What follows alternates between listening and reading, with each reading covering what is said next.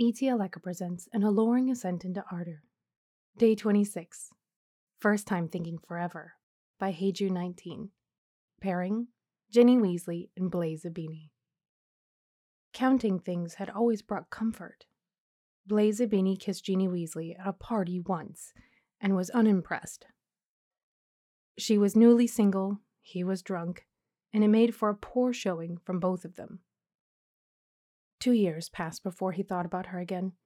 He spotted her across the crowded leaky cauldron, head thrown back in laughter, red hair catching the light and his interest, and sent over a drink. He only received a wink and a cheeky grin in acknowledgement. He attended 3 Holyhead Harpies matches before she noticed him in the stands. It only took 4 words from her. Well, well, Blaise Zabini, for him to think about kissing her again. 5 minutes into a date, and their lips found redemption from their past bungled kiss. They were late for their dinner reservation, but after tasting her thoroughly, pressed up against her flat's front door, Blaise thought perhaps there was a such thing as right person, right time. She waited 6 months to introduce him to her family. Blaise's charisma campaign took time, and in some cases, George, Ron, the occasional dodged Hex, but he eventually won over all 7 family members and their respective spouses and children. He noticed the 8 freckles on Ginny's shoulder every time he skimmed his mouth down her throat and across her bare collarbone. Blaise liked to think by now he could draw them blind if asked.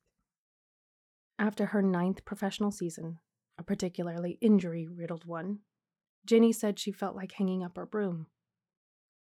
"What would you do instead, love?" he asked her. Ginny chewed her bottom lip. "Haven't a clue. I can't keep playing at this level, but how am I supposed to fill my time?" She sighed. "I don't know what my life will be without Quidditch."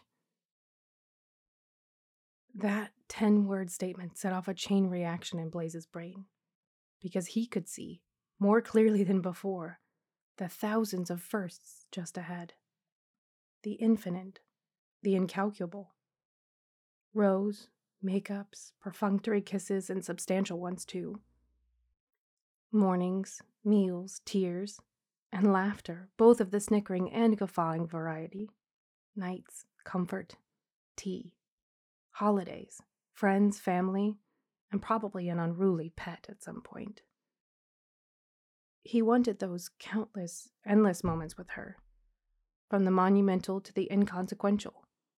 Blaise planned to witness her brilliance up close, right at her side.